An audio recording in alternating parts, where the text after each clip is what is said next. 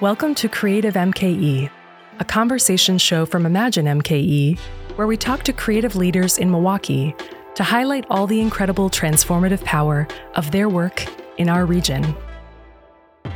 We hope that after listening, you'll be able to imagine our city's arts and culture ecosystem and all the awesome artists, organizations, and creative assets within it in a new way. I'm your host, Elizabeth Gasparka. Hey there, welcome to Creative MKE. Today, along with my colleague Michael Lagerman, I speak with John Riepenhoff, internationally renowned artist, curator, and gallerist living in Milwaukee. For 2 decades, John has been programming art exhibitions, happenings, and projects through the Green Gallery. Most recently, he curated Actual Fractals, Act 1, Sculpture Milwaukee's latest exhibition, which is currently on view in downtown Milwaukee. In our conversation, we discuss the special art and culture in Milwaukee and hear reflections from John's experiences curating the most recent exhibition for Sculpture Milwaukee, as well as generally serving as an arts ambassador of sorts through his work at the Green Gallery, where he introduces global audiences to artists from this community and brings artists from around the globe to show their work here and immerse themselves in Milwaukee culture.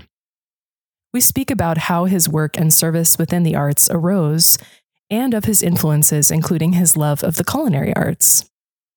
We also hear from Riepenhoff about the need he sees for increased support of the arts sector in Milwaukee and Wisconsin, how the arts are essential, and how investment in culture can increase quality of life. Creative MKE is supported through a partnership with Shepherd Express. For more than 40 years, Shepherd Express has proudly advocated for arts and culture in the Milwaukee area. You can hear more podcasts like this one at shepherdexpress.com. Today's feature music is by Joe Riepenhoff. John Riepenhoff is co-owner of the Green Gallery, Milwaukee, runs the Open Fund and the Beer Endowment, co-organized Milwaukee International and Dark Fairs, and is an inventor of artistic platforms for the expression of others, as well as a regular food ideator. His exhibitions and curatorial projects have been presented at the Whitney Museum of American Art in New York, Tate Modern in London, La Maison de Rendezvous in Brussels, Crystal Bridges in Bentonville, Arkansas, 356 Mission Road in Los Angeles, Poor Farm in Wisconsin, Linden Sculpture Garden in Milwaukee, as well as many more arts institutions around the nation and the world. Riepenhoff has a BFA from the Peck School of the Arts at the University of Wisconsin-Milwaukee. After the break, stick around for our conversation with John Riepenhoff.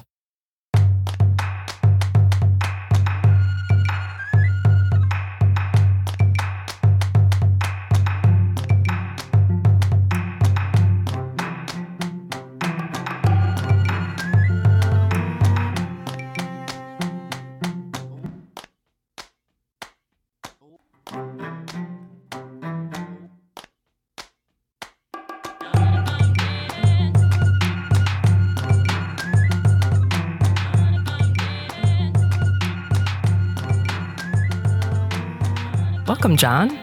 Hi, thanks for having me. Nice to have you here.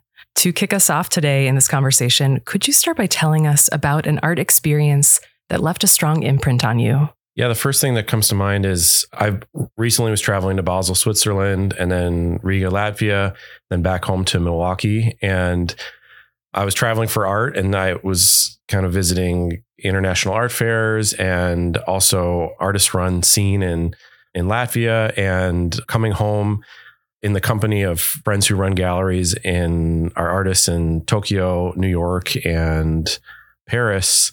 I was really impressed as we were going into install week of Sculpture Milwaukee at not only the quality of international contemporary art that we were installing in Milwaukee, but also kind of the logistical smoothness that everything was going up. And I guess in the context of being on these international art scene and then kind of being home again in the presence of some also international players in that scene, it was kind of really impressive and proud of this scale and of this public exhibition that we were putting on, and also just the quality of the content too. So it's kind of a new thing from the last week, I guess. But there's just so many great art experiences in Milwaukee at so many different levels. from artist-run spaces to the institutions that we have, that I'm kind of constantly reminded of how special art culture is here. Wonderful. Yeah, that's great. When you're portering Milwaukee internationally, how do you introduce Milwaukee's art and culture scene to these other cities and people and galleries? Well, there's a few layers of that. I mean, at the conversational layer, people typically come up and just are kind of see Milwaukee as, some people don't know where we are, and other people I find it as kind of an exotic name or word. And usually we're kind of a token kind of representative of the culture in places like Miami or New York or London or beyond. So from the first picture, or from the first introduction, it's quite novel. But when I'm thinking about programming for art fairs and thinking about what to broadcast of the culture from here, I'm in a really unique opportunity. And one of the resources that I have is like a gallerist, curator, artist in Milwaukee that a lot of my peers in the major art centers elsewhere don't have, is proximity to the artists of this region. So every day I get exposure to talent and artists, and I find that to be a certain responsibility too. So I do show artists from this region in the context of national and international artists, but I also find it like quite a thoughtful kind of project to try to carefully select artists that will, one, be valued in an international context, but also maybe just surprise and just show people exactly some of the values that are here. We've got a lot of stereotypes of this region, and I think oftentimes there can be a pretty heavy Midwestern modesty that can almost be to the point of being self-deprecating. And I think just going forward with confidence and pride in some of the culture that we have here, and really the artists and the scene here make that actually quite easy, because I find so much inspiration from just the culture in this region. So in preparation for this conversation, you reintroduced me to the essay written by curator Nicholas Frank from the Milwaukeeist exhibition that was organized in 2013 and held at UWGB. In his essay, Nicholas put forth a lot of really wonderful descriptions of some of the art activities that had happened in the 90s up to 2013. And he also proposed that while Milwaukee artists enjoy this freedom and playfulness that comes from creating in, relative obscurity, being located here in the Midwest in a somewhat small city, that they are truly driven by a desire to be in conversation with international cities. So in your work, both as a gallerist and as an artist, you have been such an arbiter of this cross-culturalization between our city's culture and other communities. So I just want you to speak to that a little bit more. What does that mean to you that you are able to be this kind of cultural and artistic ambassador for Milwaukee? And where did that impulse come from initially? Yeah, really over 20 years ago when I started organizing shows, and then kind of formalized that through the Green Gallery and the Milwaukee International, these other projects that were really intentionally designed to build community and to kind of bring some of the uncertainty of those conversations together, these social spaces. The early kind of motivation was just looking around me and looking at the institutions and the artist opportunities for artists as kind of a young art student, and kind of not seeing everything that or not seeing opportunities for the artists that I kind of valued. Mm-hmm. So the beginning of the Green Gallery was just basically showing artists that I saw value in their work that weren't getting opportunities elsewhere. Mm-hmm. And I first was serving my community in River West and the UWM, art scene. But that very quickly, within a year, grew to regional, to national, and then to international. So Green Gallery started in 2004. By 2006, I was co-organizing the Milwaukee International Art Fair, again in River West. But my community just grew naturally through just having conversations with artists. And it wasn't really like something that I necessarily had some grand design over. It was more so just kind of problem solving, filling the need of that I was observing in my community. So I absolutely agree with Nicholas's statement that in this kind of, in sometimes a void of asks of artists in Milwaukee, that there can be a really creative output that's not really fulfilling the needs of a client or a market or even some sort of, like grants. But actually, there's like actually a value in artists having that time and space to really kind of like basically not solve problems, but discover problems and make problems. So yeah, I guess it's been for me that early impact of kind of just building a venue and building opportunity for conversation, artists to meet each other, artists to meet the public to kind of understand and get access to art. Those are kind of qualities that I still value today, even though I'm running commercial institution and curating at a very large public scale, and also operating personally as an artist, doing international shows. It's something that I value in all scales of art making and art presenting. Can we hone in a little bit on your career as an artist and as a gallerist and a curator?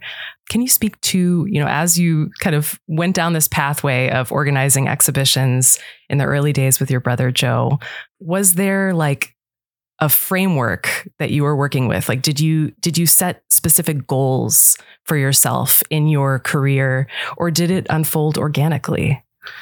I have to say, like growing up in Wauwatosa and in Milwaukee my whole life, I didn't really realize that there weren't models of artists that were kind of contributing to society. And I knew that I wanted to be a civil servant in some way, but I didn't really know that in the arts there were opportunities for that. So I was always kind of encouraged to go into the arts, but there was never like a concrete role or position or goal for that. It was just basically following interests and certain kind of passion, I guess. When I started the Green Gallery in 2004, it was more following the model of a DIY music venue, a house venue. It took almost 5 years for me to actually formalize the gallery as a business. And a lot of the development over the course of the last 20 years has been basically solving problems that are in front of me, growing out of necessity, not out of some ambition to do something 10, 20, 30 years down the road. Sure. Looking back, I'm kind of shocked at that I've been in it so long, but I've kept present in my role and I've said yes to opportunities, even sometimes when they were a little bit beyond my knowledge set. And through that process, I've really learned a lot. And I've actually had the privilege to see the contemporary art scene in Milwaukee really grow and mature, not only with critical mass of artists who end up staying here, but also a new generation of patronage and also just kind of public, I think, art awareness of the values of something that we have here, which is a really high number of conceptual artists, I think, per capita. It's something that's really special that you don't really see other places, that it's kind of emerged out of the social structure of our art scene, artist peer-to-peer group, and less so from some trickle down or some ask by structures above. So I feel, really privileged to be part of this kind of this generation and this movement. You just mentioned civil service and the publics that engage with art.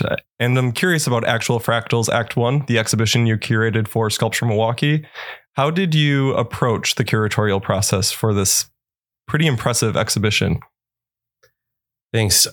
I use a lot of my network. I kind of leveraged not my network as an artist, as a gallerist, and also just kind of being on the international and local scene for so long to try to bring in artists that I thought kind of represented or kind of invited us into very specific personal and worldviews. So I was interested in bringing in a really diverse group of artists from different backgrounds, from different age groups, different time periods, different cultures. And I also wanted the work to be accessible from a lot of different scales. One is street level. I think there's a really great curiosity if someone's just who has no art background approaches a monumental sculpture on the street, and there can be something absurd, something kind of intrigue to your day, a little bit different than what you're used to seeing. And I wanted the work to be inviting at a very pedestrian level. I also was thinking about this other community in Milwaukee, the artists and the curators who might also kind of be able to be invited to see the work and read the work at a different level, maybe some of the material or the narrative or some of the concepts that the artists are bringing in. And then there's also a group of people that I think will probably see the work only virtually. And there's an international audience who might be paying attention to these durational careers of the artist, to thinking about also how different conversations are happening at other triennials and biennials and sculpture public exhibitions from an international standpoint. So I was really thinking about multiple audiences and how can I engage in different conversations without really compromising quality or value of that conversation. And that really came through the voices of the artists and these kind of different materials and ways of exploring perspective that I think that the different artists in this group have showcased. I also think Actual Fractals is kind of a nod to thinking about how there's a lot of different patterns and ways of thinking that we can kind of zoom into and zoom out of, and we can kind of get different qualities from thinking about things at different scales. And I also was interested in thinking about how different and diverse people can be today and how we can all kind of share a time and a place and we can be present with each other, while being tolerant and accepting of each other's differences and diversity. Did this process provide any freedom for you that you haven't experienced with curating the gallery? The team at Sculpture Milwaukee is phenomenal. There's staff there who've been there from the very first iteration 7 years ago, and their knowledge of the locations, of the logistics, and of just kind of the scope of production were incredibly supportive in the process of curating this exhibition. So yeah, there's a bigger staff there than I have in my studio and at the gallery setting. But honestly, for me, some of the most exciting things were, one, obviously helping to realize in public the voice of the artists, but also seeing how art is valued by the downtown community in Milwaukee, by property owners, by just general public walking by. It was just, I often host exhibitions indoors and in these different storefronts and private spaces. So that was like really refreshing to see how much business owners and patrons and the public really value art, and to see that kind of the testimony of that in front of the sculptures on the street was really incredible. Going back to what you were just sharing about creating spaces within the art world for diverse audiences to be present together with each other in community, I want to talk about an element of Green Gallery West's kind of social practice that's been really enjoyed by the art community in Milwaukee. So you often build culinary experiences into your openings at Green Gallery West. For example, there's a wood-fire pizza oven that you constructed in the garden space next to the gallery. So what role does this kind of hospitality play in the culture of the art world? Is it something that's unique to Milwaukee? Well, I think some of these ephemeral experiences that bring us together are some of the things I value the most about even looking at a painting. It reminds me of these passing moments of thoughts and sensorial experiences that we have. And for me, I think visual art is one part of a big picture, but it's also a reminder of these other relationships and experiences that we can have. I also obviously value in food and drink and socialization, this type of other type of communication and information that we have. I think there's parts of the art world that go really heavy in language, and I value the written word, but I also really value these other ways of communicating through hosting, through body language, through food ways and fermentation, ways that are kind of like maybe pre-industrial value structures that not only connect us with each other in the community and learning about different ways that we relate to the natural world around us, but also different cultures and the history of relating to our natural environment, but also kind of facilitate ways of hosting and connecting with people. A lot of the artists in Actual Fractals Act 1, I connected with over food. Paul Herr, who's Hmong American. We talk half the time when we're talking, we talk about art and visual arts, and the other time we talk about farming and cooking and what restaurants to check out. And Erica Versuti, who's she's Brazilian, also has a studio in Brussels. Her sculpture is actually a bronze cast description of like 3 different types of fruit and vegetables that are stacked on top of each other. So I guess I love food. I'm passionate about food, and I see it as a really kind of important way of connecting with people. And I really love some of the environment that it can create to help us understand and value some of the information that's in visual art as well. Thank you.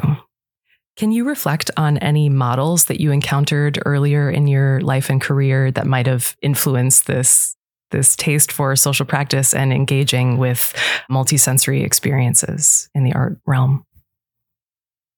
The very first Green Gallery opening, I brewed Green Gallery IPA. And I saw beer as like a very important part of an art opening when I went to other art events at the Artist Run Performance Art Space Darling Hall or other art venues in Milwaukee. You know, you kind of get a beer, it kind of quells some of your anxiety about standing around and not really knowing what to think of the art on the walls. And it maybe sets a certain duration of that you're going to be there to finish the beer. And you don't have to have an excuse to, like, you know what you're doing there. So I think I brewed beer early on, and that ended up being the foundation for the beer endowment, which later in 2015, when I was named the Milwaukee Art Sport Artist of the Year, and the mayor gave me a check and I said, this is going to be for beer money. It went to the seed money for the beer endowment, which creates recipes based on artist-run organizations. The beer itself will promote that these artist-run organizations exist. And then all the proceeds after production costs go to help benefit the artist-run organizations. So I guess that's like one maybe application that I've used in a different dimension. But I also, obviously, I think just growing up and my parents making food, my dad was outdoor editor for the Milwaukee Journal Sentinel, and he would bring home wild game, which you kind of have to be passionate about culture and food to kind of process and make delicious. So I think probably just growing up and having parents who were interested in food kind of helped me value and understand the importance of that. Awesome. On the note of emerging artists in Milwaukee, do you have any advice for them how to make their practices and career sustainable here? Any words to make them stay? Yeah, for any artist that's interested in just getting involved and getting support in art, I would say go out, say yes to things, go see everything you can. Only through experiencing a huge range of what other artists and institutions are doing are we able to really find our community. And if you don't find the community that you value, build it. I think that it's so important to just go out and experience things and be as active as you can. I think it's also important not to be ambitious to the point where you're serving someone else's interests and needs. I think we should be always following our passion. We should always be engaged. I think we have to work hard, and there's really a unique environment in Milwaukee where the cost of living is a lot cheaper than other big cities. And with that extra space, we can build and influence things in a pretty short period of time.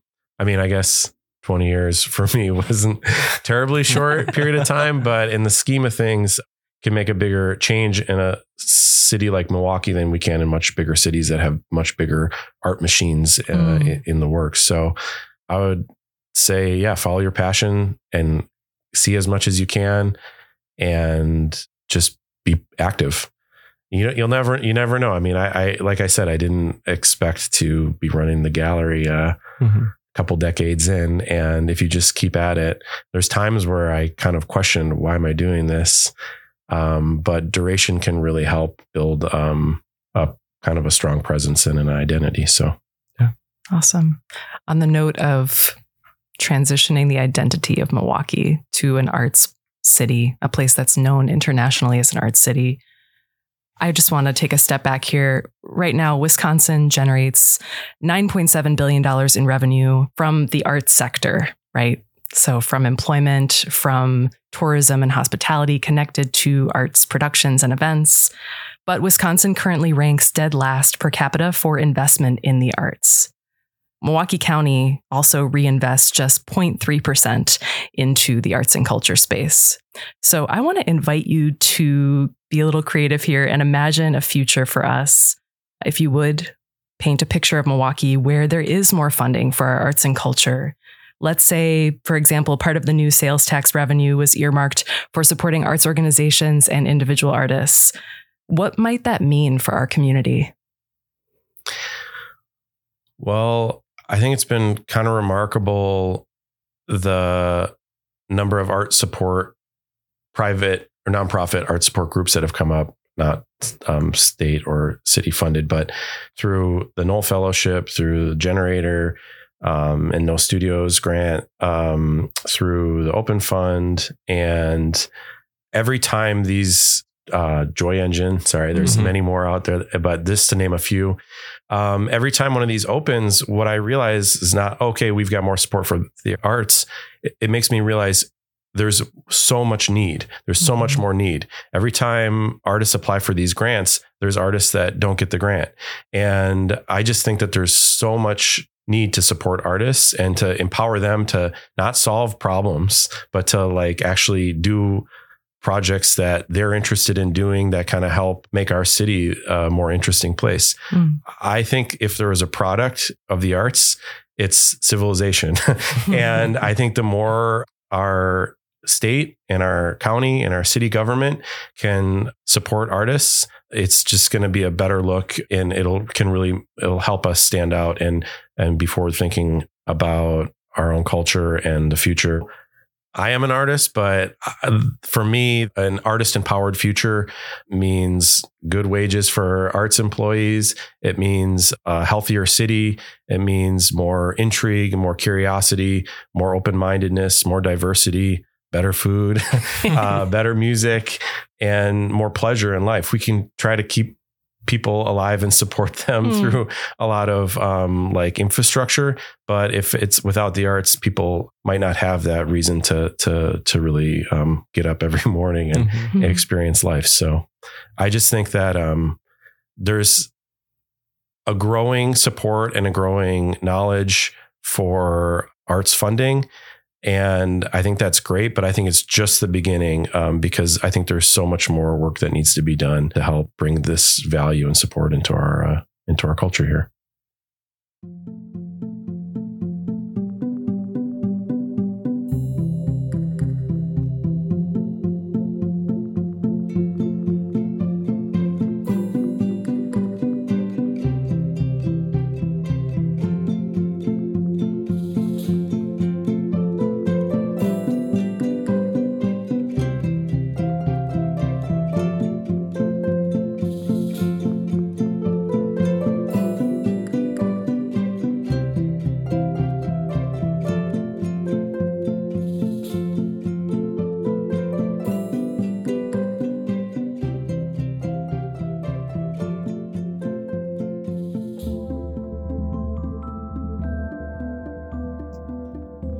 Welcome back, John. Hey. Hi. So you touched on the Open Fund, which is a new grant for artists that you founded. Can you speak to the formation of it and who it's for? Yeah, the Open Fund is one of the Andy Warhol Foundation for the Arts re-granting funds. So they have 32 of partners around the United States. And the Open Fund is actually run through the Poor Farm, which is an artist-run Kunstsala in central Wisconsin, run by Michelle Grabner and Brad Killam. They're the fiscal receiver for the Open Fund, and I administer the fund, and it's customized for our region, but it's based on a model that the Andy Warhol Foundation for the Arts has established. So there's partner programs in cities all across America. In this year, actually, we've got additional support from the Ruth Foundation for Artists. So the fund supports visual art projects that are public facing and collaborative in operations. So it's for projects that are run by artists, initiated by artists, and it can be anything from experimental cinema to a gallery that's not commercial or nonprofit. It's a lot of these projects that kind of don't fit into other aspects of funding. They're not necessarily selling art, so they can't pay rent. They're not seeking out grants from nonprofit organizations. And part of the idea is to support these artists at the very beginning of their institutions. We have these older artist institutions that have been around for decades that are kind of mammoths in the art field that actually do get support. But to think about an artist-run world, we have to think about seeding these projects in their early stages. So the 2023 fund should be opening soon, hopefully late summer, early fall. And our goal will ultimately be to expand the fund and hopefully provide opportunities for public-facing collaborative art projects statewide. One of the things that I've kind of experienced living in the Midwest is that there's not less talent or less artists doing interesting things than in the big cities.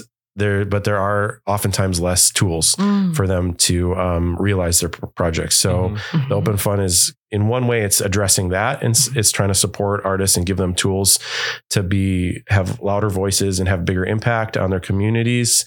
But it also is a way to support a certain type of production. So I think that we often think of artists as, somebody hermetically working in their studio, toiling away in isolation. And those are really, obviously there's been great cultural contribution from that type of studio practice. But this grant supports artists who are doing things publicly, who are creating social spaces, who are providing opportunities for artists or for the public to have touch points with artists. And oftentimes it's artists who are complicating the idea of authorship, where they're not saying, oh, I want to make a mural of my own work and put it on the wall. They're saying, I'd like to create a platform for artists to come in and have a voice and create. And sometimes those are artists from our region. And sometimes it means, hey, I want my friend to fly in from, Tokyo or something and do a project and interface and have that kind of cultural exchange with the artists from here. I think oftentimes it's hard for us to get on a plane and go elsewhere. But if you bring somebody here from afar and plug them into an artist project that an artist envisioned, you can have a lot of people can kind of have access to that kind of different culture. And I think in those spaces, we can also see ourselves differently. We see ourselves in the eyes of somebody else who's coming into town too. So So you're fostering that next generation of cross-culturalization. I'm hoping, we're hoping that's, that through cultural exchange, through giving people confidence and reward for contributing to like a public conversation.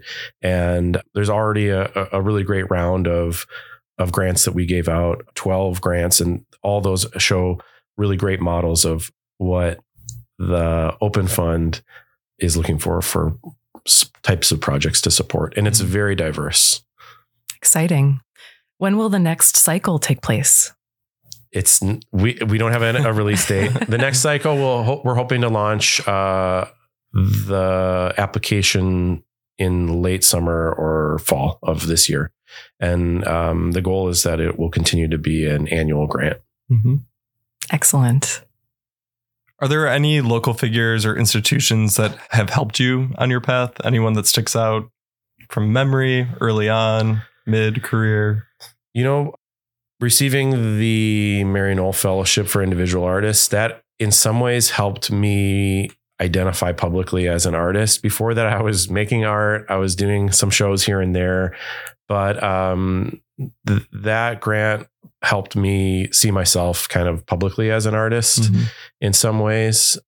And honestly, from the early days of Green Gallery where there was no sales happening. It was just literally people showing up, talking about art. There were so many artists that just came and were part of that conversation. And that was like really supportive. And there was all kinds of models of, Nicholas Frank was a great mentor and collaborator for years. There's countless artists, too many to name here. I also think every time I put on a show, I'm so inspired by the artists' work that they put into it. There's not a guarantee that artists will get a financial payback for putting on an exhibition. And I feel so lucky to have kind of been welcomed into the minds and the artwork worlds of so many artists at the Green Gallery. So I also think it's so important to have durational institutions in our region. So the Milwaukee Art Museum, the Linden Sculpture Garden, the Kohler Art Center, the Haggerty, having an institution stay open for a long period of time. I greatly miss Innova. That was a really significant venue in my development as an artist. And I think having these spaces, whether we like the programming or define ourselves in opposition to the programming, I think that's really important for intergenerational knowledge and identity of a place. So I'm grateful for all these institutions for surviving. Yeah, it makes a lot of sense that all of these places coexist and help shape the cultural identity and also the artistic production, like you said, either in sort of contrast or in like falling in line with and taking inspiration.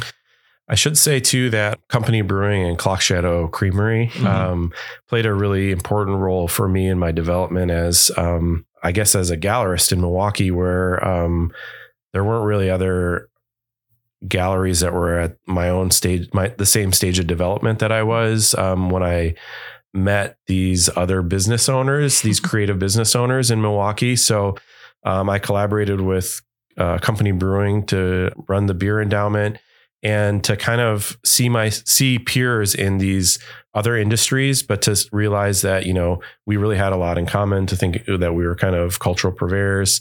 And the same with Clock Shadow. I was just really impressed that I could walk in there and throw an idea out there and them welcoming that.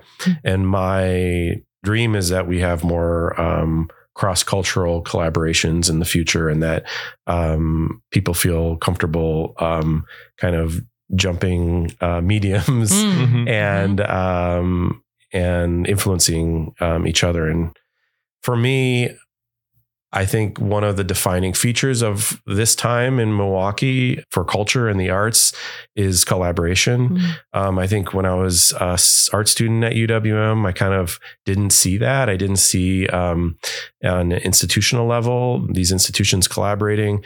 And now one of the real important things for me for Sculpture Milwaukee was to point to programming that has been done at the Milwaukee Art Museum, at the Kohler Art Center, at the Linden Sculpture Garden, and other places, and say, hey, we're sharing ideas and artists that either have shown or will show at these other spaces. And my goal is to create a connective tissue and through other art institutions, but also businesses and artists, and to feel like we're not in competition with each other. We can collaborate and we can maintain our individual identities, but we can kind of raise the cultural identity of our region up as something that we can all benefit from and rise together with. Beautiful. Yeah. And you've made these business collaborations artistic, and you've also curating it's collaborative, but you've also in your own body of work made these collaborative pieces, like the almost art handler pieces. So you've been making work that is conceptually about collaboration as well. So I'm also just curious how you think about your work and if you have any favorite pieces or body of work that sticks out to you. Yeah, well, I appreciate that observation, to see that like the easel art handler pieces kind of talk about authorship and in a maybe more nuanced way than a lot of the wall labels on at museums. But I have to say, I think, and to see that the scale of things can be, John Riepenhoff experience, just a small box in the wall that acts as a gallery, but then to think about a citywide exhibition as not only a tool to put on an exhibition, but a tool to kind of build community as well. I think for me, my favorite pieces are always the newest beer endowment beer. And right now we did a beer with a brewery called Illegal in Brussels this spring for La Maison des Rendezvous, a gallery that I did a painting exhibition there for, as well as Lost 40 Brewing, which is the largest brewery in Arkansas. We brewed a beer called Good Weather Cold IPA for an artist-run gallery that exists both in Little Rock as well as Pilsen, Chicago. But I'm also been really getting a lot of pleasure out of painting recently. So I've got like over 15-year career of painting the night sky at night. And in the last year, I've typically I had been painting the night sky in remote locations around the world. And in the last year or so, I've been painting all Milwaukee night skies, and I've been doing multiple nights on the same canvas. And I've also been making these decoy owls that are kind of my company as I look at the paintings. So those have been giving me great pleasure, along with a cold Good Weather IPA. The Good Weather is really good. It's delicious. Thanks. I'm glad you agree. So kind of diving in a little further to your own creative practice, you've talked about this sensory exploration of the culinary arts, but what kind of, I guess, ancillary creative practices sharpen your painting life other than the cold beer? What other forms of creativity might you employ to sort of get yourself in the right mindset? In the last several years, I've been getting a lot of inspiration and pleasure from non-human animal relationships. So my partner has been studying dog training and dog cognition and learning about seeing the world through other creatures' ears, eyes, and nose has helped me think a little bit differently about my own vantage. And I think it's built depth to my perspective on looking at the stars and looking at the world around me. Another thing that really, I think, has improved my painting game is cooking every single meal during COVID.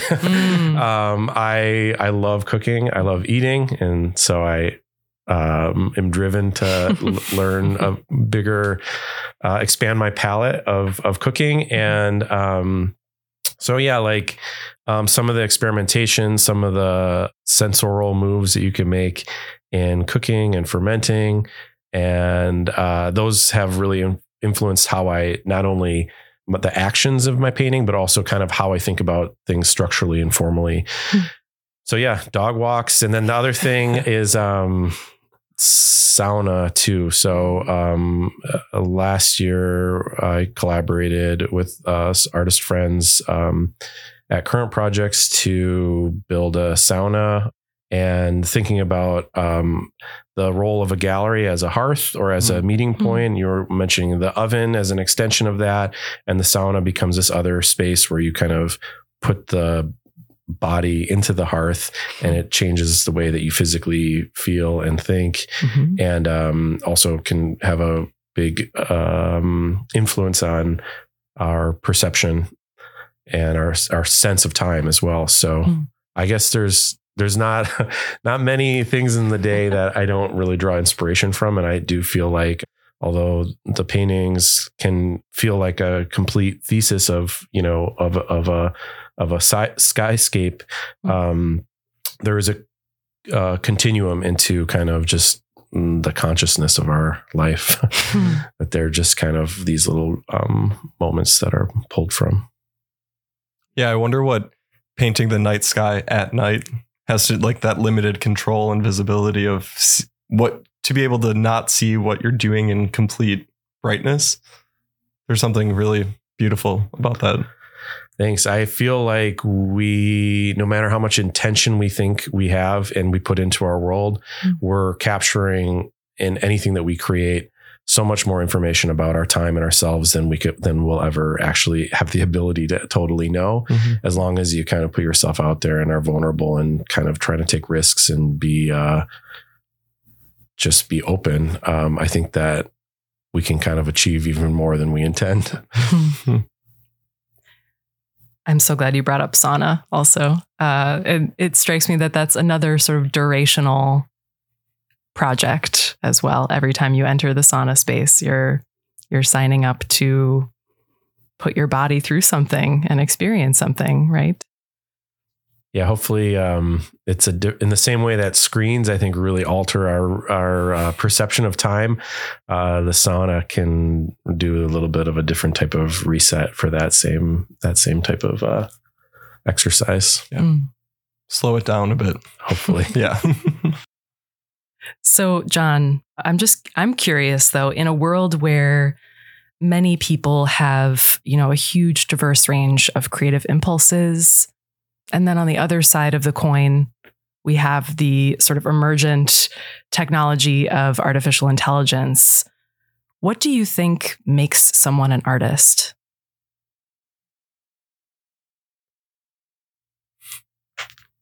I think that if someone identifies as an artist, then they're an artist. And that probably can include AI. Let's ask it. Yeah. I mean, honestly, I don't know.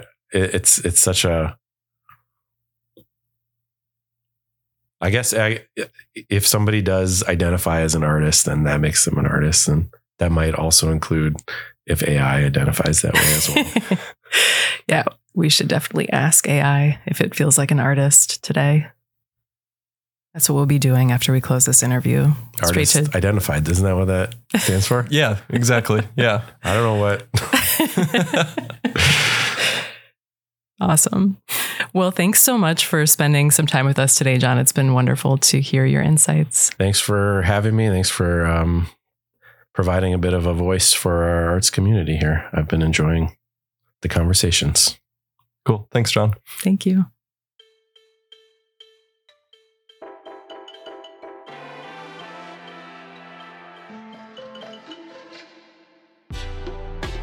Thanks for listening.